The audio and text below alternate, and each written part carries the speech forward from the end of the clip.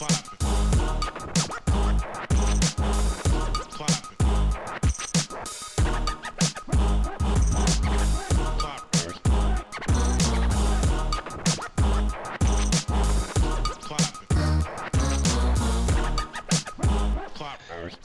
right, we're back for another episode of the Away Team here on PressBasketball.com. Today, myself, Phil, as always, and my co-host for the day from Press Basketball, you all know him, you all love him, Justin Rowan, aka Cavs Anada. Welcome to the show, buddy. How are you going to start the show off with a lie? You say that you all love him. That's impossible. The majority of people. I think I'm trying to set it up to be positive. I know. I know, like, don't lie to the people. 37.5. You don't have to baby our audience, man. All right, I won't. Everyone hates him, and I opened it up with Cavs Anada as his Twitter, so we can all hate on him after this. Beautiful. But the one thing we do know about Justin is that he's, as per his Twitter handle, is a Cavs fan, and it's going to come in handy, and not the way he thinks it's going to come in handy. Today, we're going to look at the Eastern Conference, because let's be honest, the matchups are set for the second round. We have Cleveland against Toronto, a rematch of last year's conference finals, and we have Washington and Boston. First, let's stick with your with the subject that you know a bit, but I'm going to make you use it against your own team. Okay. Because when we're looking at Cleveland and Toronto, I mean, I think a lot of people kind of looked for a repeat of last year, and maybe I'll open up before those questions. Do you think, compared to last year, Toronto has done enough so that people who are just bypassing the Raptors should have a second look at the situation? Well, I think Toronto's in a much better position to compete against the Cavs this year. They have defensive versatility. Their depth is depth that's actually going to benefit them against the Cavs rather than good players that don't necessarily help out in this matchup. I think there's a lot of different looks that they can give. Ultimately, when it comes down to the series, the conference finals last year wasn't close. Even though it was a 6-game series, you're still talking about, I believe it was a 94-point margin of victory, and that's with 2 losses in. Like, it just wasn't a close series outside of 2 games. So I think regardless of the length of the series, I think Toronto's better suited to make these games competitive, because in the games that the Cavs showed up or in the conference finals last year, the Raptors simply just didn't compete. Yeah. And I think a big part of that was when Cleveland went small and, like, they just weren't able to keep up. Like, when you had JV and Patterson, like, I think the ability to put Ibaka at center is going to be massive against these guys. But what I want you to do is kind of say, okay, because obviously we've got a bunch of listeners who are Canadians, a bunch of Raptors fans, and people assume since we're Canadians that we are Raptors fans, which, let's be honest, is not always the case. But if you were going to game plan, like you were on that Raptors staff, and you were saying, this is how I would play the Cavs, because you know the Cavs and you know their strengths, their weaknesses. If you had this roster, how would you utilize your Toronto Raptors against Cleveland? I think you, from a matchup standpoint, how you'd use the Cavs or how you'd match up would be utilizing a lot of Serge Ibaka and Patrick Patterson together. I think in those lineups you'd also go with PJ Tucker. Because with Tucker on the court, the Cavs are kind of bound to ignore him on the offensive end. And I think it's important that Lowry and DeRozan, or whoever the guard tandem is, has 2 scorers in the front court that can space the floor if Tucker's being ignored. So I think that's why the versatility of both Patrick Patterson and Serge Ibaka is important, because they can space the floor as well as hold their own on the defensive end.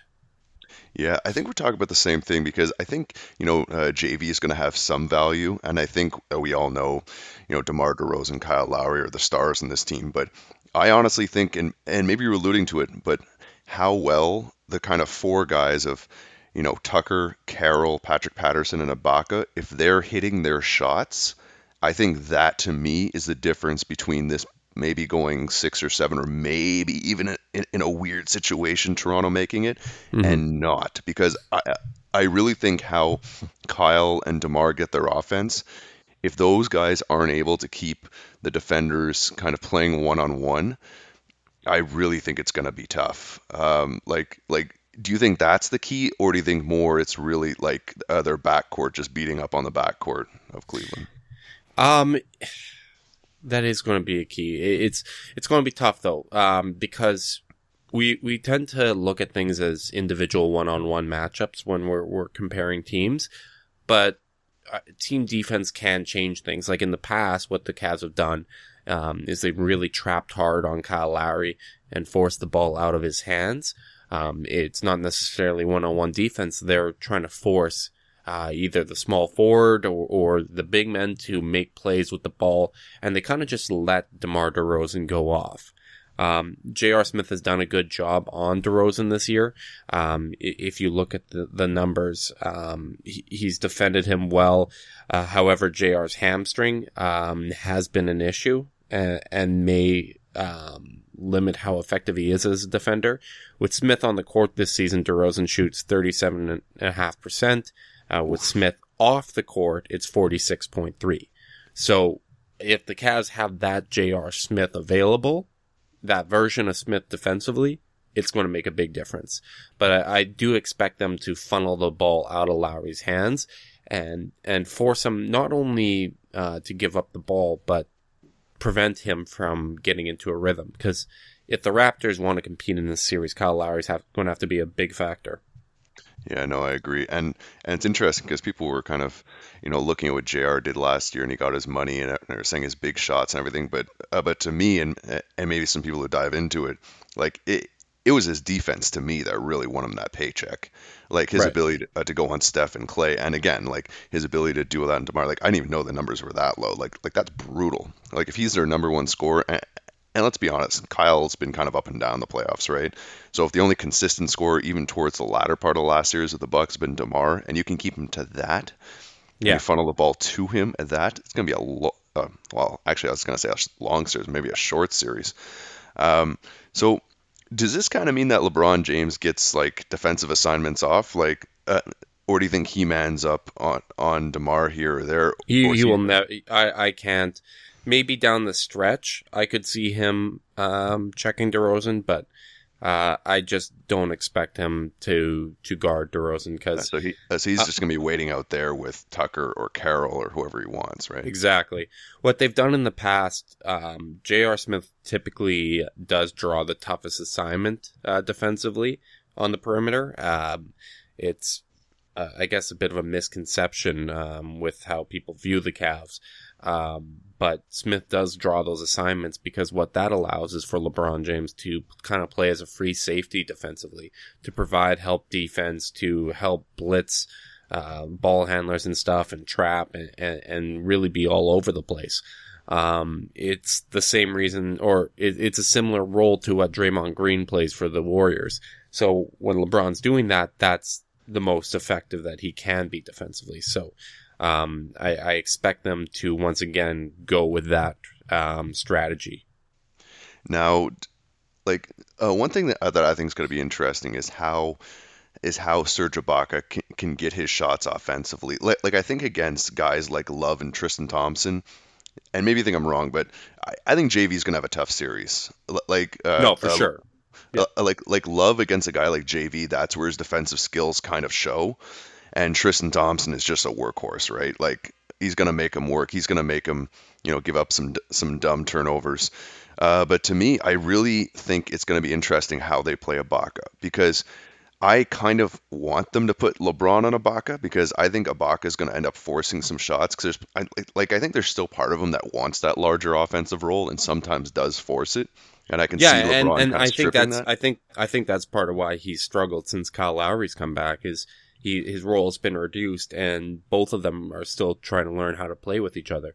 Like on paper, this Raptors team is a lot better than where they're currently at because you have Ibaka still learning how to play with the team, and Kyle Lowry coming off surgery on his shooting hand. So that's a major factor towards or something that they have to overcome if they want to compete.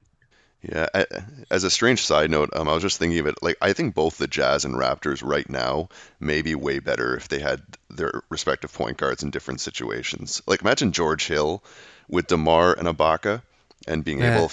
Uh, I don't think I was kind of No, just playing they off your they need idea there. Lowry's dynamic scoring. They really need it. I don't think Hill can score at that level. And Hill's better typically playing off ball. Yeah, well, I mean, DeMar handles it a lot, right? Yeah, but But he's not. He doesn't have the vision to run an offense at that high of a level. Like he he's a handles great it for scorer and himself. he's improved as a passer, but he's not a primary initiator of the offense. He can't do it at that level when you're talking about actually competing against a contending team. Yeah. Okay, so how about the guy who hasn't gotten much talk in this? Kevin Love, the third part of the big three. I mean, he can put up some big numbers. He's a former All-Star. He puts up massive numbers even this year. He's improving. How do you see him playing out both offensively and defensively this series, especially with the Raptors kind of tending to go smaller more and more? Well, I don't know if the Raptors are going to be able to go smaller. I think that was something that they did against the Bucks because the Bucks were playing four wings. If the Raptors go with the same starting lineup, so you're talking about Ibaka and Carroll as the big men, I think they just get beat up by the Cavs. Like you would surrender way too many offensive rebounds to a front court of Thompson, Love, and James, right? So I think they are going to go back to Jonas in the starting lineup, and they'll also use a lot of lineups with Ibaka and Patterson together. So in those lineups, I expect Love to probably get the assignment against Jonas Valanciunas, who isn't going to stretch him out or score in space. Love's a good post defender, so that's a favorable matchup for him. While you have the more mobile Thompson really trying to snuff things out for Ibaka on the offensive end. Oh, for sure. Yeah, I think that could work really, really favorably. And it's interesting, right? Because last year the Raptors had trouble with Cleveland going small, but now we're kind of saying that Cleveland going big is almost to their advantage. Now, do you think there's a chance that we see a guy like Baby or maybe Podol being a little bit more agile, a little bit more of a jump shot on Podol's side, a little bit more of a defensive edge on Baby's side, or have they just gone this long and invested too much in JV and he's just got to play it? Because I kind of agree with what you're saying, and I think potentially between Love and Tristan, they could turn him into a turnover non-factor. Right. I'd like to see Jakob Poeltl get more time. I don't necessarily anticipate it. For as good as he is for a rookie and for as mobile as he is compared to Valanciunas, he's still a rookie. He's still going to make mistakes. He is prone to foul. So I think he would be attacked fairly heavily by the Cavs offense. I think they would single him out and test him out. And just looking at the tendencies Dwayne Casey has shown as a coach throughout his tenure with the team, I don't anticipate him going that deep in his bench. It took him until Game 4 against the Bucks to even start to utilize Powell, which paid off. But that was a very delayed decision, and that was someone that's proven it in the past and started in playoff games. Not a rookie who really hasn't been a significant member in the rotation. Yeah, and speaking of Poto, I just want to give props to Masai Ujiri over his last couple of drafts. I know the Bruno draft is one only favored by me, but the last Mm-hmm.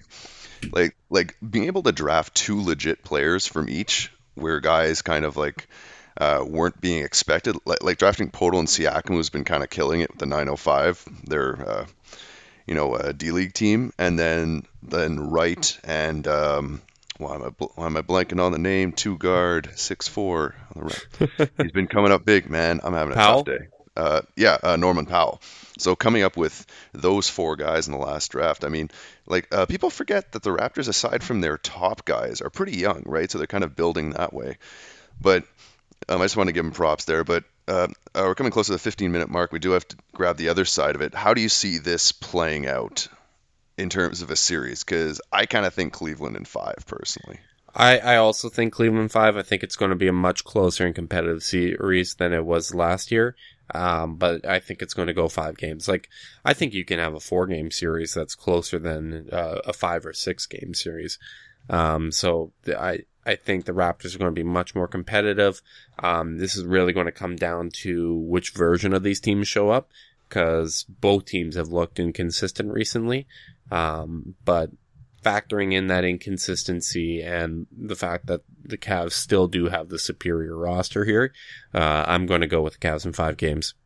Yeah, I agree with you there. And much like we were talking with potentially Chris Paul and Blake Griffin in the West, do you think this series decides whether they keep or don't keep Kyle Lowry being the Toronto Raptors?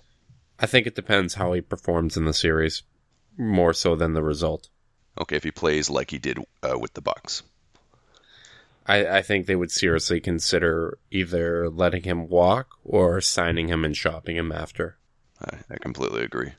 Okay, well, speaking of 2 point guards who are really killing it right now, the other side of the Eastern Conference, we have the Washington Wizards and the Boston Celtics.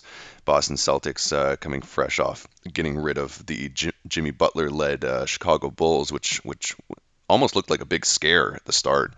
And then we had John Wall putting in some of his best efforts towards the end, leading his squad against Atlanta. And I think we heard today that Paul Millsap actually said he's probably going to opt out, or so he could be a free agent. Man, I really hope he goes to OKC. By the way, as a side note, No, Paul, no, it would be so sad to see him not get any touches. oh man. So basically, he should go to San Antonio then That'd be fun. somehow. So if they could like do a sign and trade for LaMarcus Aldridge. I'm not too sure what the ideal situation for Millsap is. My favorite place, and this is probably going to get you on a tangent here, but I'd love to see him in Denver next to Jokic.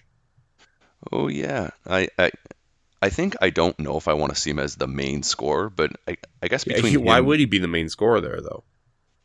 well, because I feel like Denver kind of shares the ball a lot. Like you often have times where Chandler or Murray or Jokic, like there's a lot of guys who can drop you 20 on that team, and I think that's how they really hurt teams. And I think Exactly, and that's how the Hawks have played in the past, so it would be a fairly seamless fit there. Plus, Millsap's a good passer for his position, which would fit in well to what Denver's trying to do, which is have multiple playmakers and multiple scorers at every position. I like it, and he gets to play in Denver. Um, all right, so well, when we're bringing it back to the Boston Celtics and Washington Wizards, now is this anything more to you than just the battle of the point guards? Like, is there something more that the average fan should be looking at that's really going to stand out, or are we just looking at two, top of their game guys who are just going to go at it? It's going to be really interesting. Obviously, the matchup between two elite point guards here. What I'm looking for is what Boston's going to do with Isaiah Thomas on the defensive end, because you really can't hide him against Wall or Beal, and you obviously can't have him guard a small forward. So Isaiah Thomas is going to have to step up in a big way on that end. He obviously has limitations due to his stature, but it's going to be really interesting to see what type of things Brad Stevens comes up with in order to minimize that. I think you have to play him on Wall and just force like even though Wall's been hitting his shots, like I just can't see him standing in front of Beal. Like Beal's not a big guy, but he's still like 6'3", 6'4", long arms. Like he's just going to be dropping shots on him the whole time. Like I think you kind of have to force him just to play tough on Wall and make Wall make some mistakes. I mean, like he may take him to the post. Like I get all that, but you know. Thomas is a smart guy, and maybe he can take a couple flops or force a couple turnovers and just I don't know. Like I just think he has to play that matchup on both sides, and it's kind of the same with Wall. Like I just think it's one of those classic cases where we're literally gonna see the matchup that everyone wants to see because it's so normal when two teams clash. It's like if you see LeBron and KD, well, like, Richard Jefferson will grab KD, or like you know, some other guy will grab LeBron. You don't see exactly what you want to see. But I think in this case, that's how it's going to drop out. And I really think Boston with their defenders can really like if Thomas is able to do anything against Wall, I think Avery Bradley is going to have a field day with Beal because finally he's playing a two guard who's his height or like just a bit taller. And he was a defensive monster in last series. So I think if you give him the advantage of having that size differential, and then in the front court, like Crowder on Porter. on Porter, I guess. Like I think Crowder is stronger. He's the vet. I'm not really worried there. And then what? I mean, where are the points really going to come from? Like I actually think this is going to be a really low scoring event. Yeah, I don't know how low scoring it's going to be because Boston has struggled to defend guards in the past. Like they do have, like obviously Avery Bradley's a great defender, as is Marcus Smart, but playing those guys together means that you're benching Isaiah Thomas, which completely throws apart your offense. You obviously can't do that. He's so big for them. So I don't believe in Thomas's ability to lock up either Wall or Beal or really have any impact at all. So once you have John Wall getting by him with ease, that opens things up. Like I understand that they match up well individually, but as that team defense starts to break down, and then you factor in the inability to rebound, I do think Washington's going to be able to get theirs against Boston relatively easily. Yeah. Well, so I mean, if you think that's happening, so are you almost saying that you think Washington takes this series just because it's a perfect matchup, perfect storm kind of idea? Well, Washington's taken this series, in my opinion. I think they have it fairly easy. I expect it to be a 5 or 6 game series. Interesting. That'll be a major letdown for the one seed, like having gone that tough Well, against Chicago. God, they barely made it by Chicago. I mean, it obviously turned after Rondo got hurt, but Do you that honestly was think far. like if Rondo was playing, it would have gone the other way? I think it would have at least gone 7. Interesting, because I actually think it would have completely gone the other way. I think like it's just such a drop off from Rondo to Isaiah Cannon that like while he had some nice shots, it totally threw off their offense, which is weird, right? Because at the start of the season we were worried about Butler, Wade, and Rondo, but they actually managed to figure it out at some point, Right, and that and a big because they're part of that veterans, right? is Boston struggles to defend guards. Like again, Rondo was kind of having his way, and once you have that point guard who's really getting into the heart of the defense and forcing it to collapse, it opens things up for them offensively. They didn't have that for the rest of the series. Dwayne Wade played terribly, and was really showing his age. So they just didn't have the firepower. They weren't able to generate offense at the same rate. All right, so I think we're both kind of saying the same thing. Washington, I'll say 6. What are you saying? Yeah, I'll also say Washington in 6. As I said, I think it'd be a 5 or 6 game series. 6 seems safer because both these teams are fairly flawed. Yeah. Okay. Well, staying in the East, just doing a little bit of house cleaning. We're just talking about Chicago there, and we spoke about a couple teams how they might change after this season. Do you think? Because there's some ideas of how they deal with Wade, how they deal with Butler. They have it seems like a really messy team. Like I think a lot of people looked at this team and were like, "What is your identity? What are you trying to do? Where are you going from here?" And maybe they've reached their ceiling. Like if you had to use your gut feeling to say how they play this roster going forward, how would you call that? And it's really tough because Chicago always goes cheap too. That's the thing you gotta factor in. Wade comes down to his decision, so whether he chooses to opt in or out is obviously going to impact what they do with the rest of the roster. I wouldn't be surprised to see Jimmy Butler shopped. I don't know if they necessarily would move him though. Yeah, I personally think at this point, like there's such a high value on Butler. Like I think it's a domino effect, kind of like what you're saying. Like I think if Wade opts out, they look at their roster, it'd be like not too much on the books. If I can move Butler for a future and maybe move him with Lopez, because I think Lopez can add a lot of value to a contending team, um, or in Yeah, separate but deal. you're always down to tear apart a team, though. Like that's Yeah, but that's what makes it fun. I mean, if you can trade, look, if you can get some guys to build around, like I really like Bobby Portis and I like some other guys they have. Like I get what you're saying. Like you don't trade a top 15 guy, or maybe we may consider him a top 10. I mean, it's he's definitely like he's a top three player in the East. Let's leave it at that.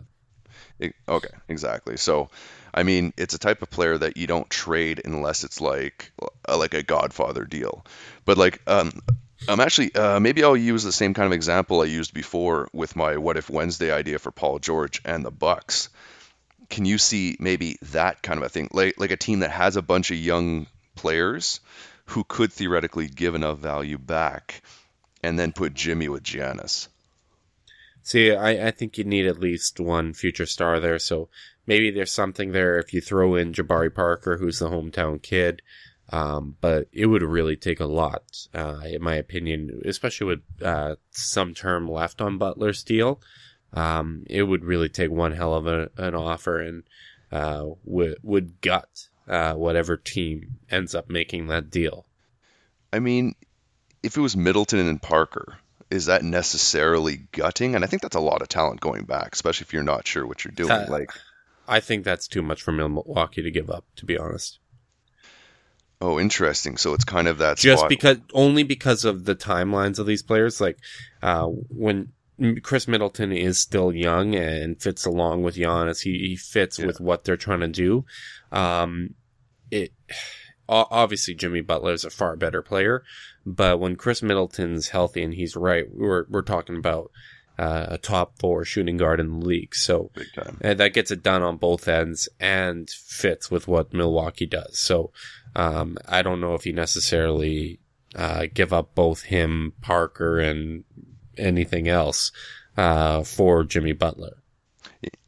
Yeah, it's a really tough situation to trade because A, you don't want to trade a guy like that, and B, the team you trade him to, A, has to have that young talent that you deem worth it, and B, has to be contending-ish enough to want to give up that talent for a guy who's, what, 27, 28 at this point?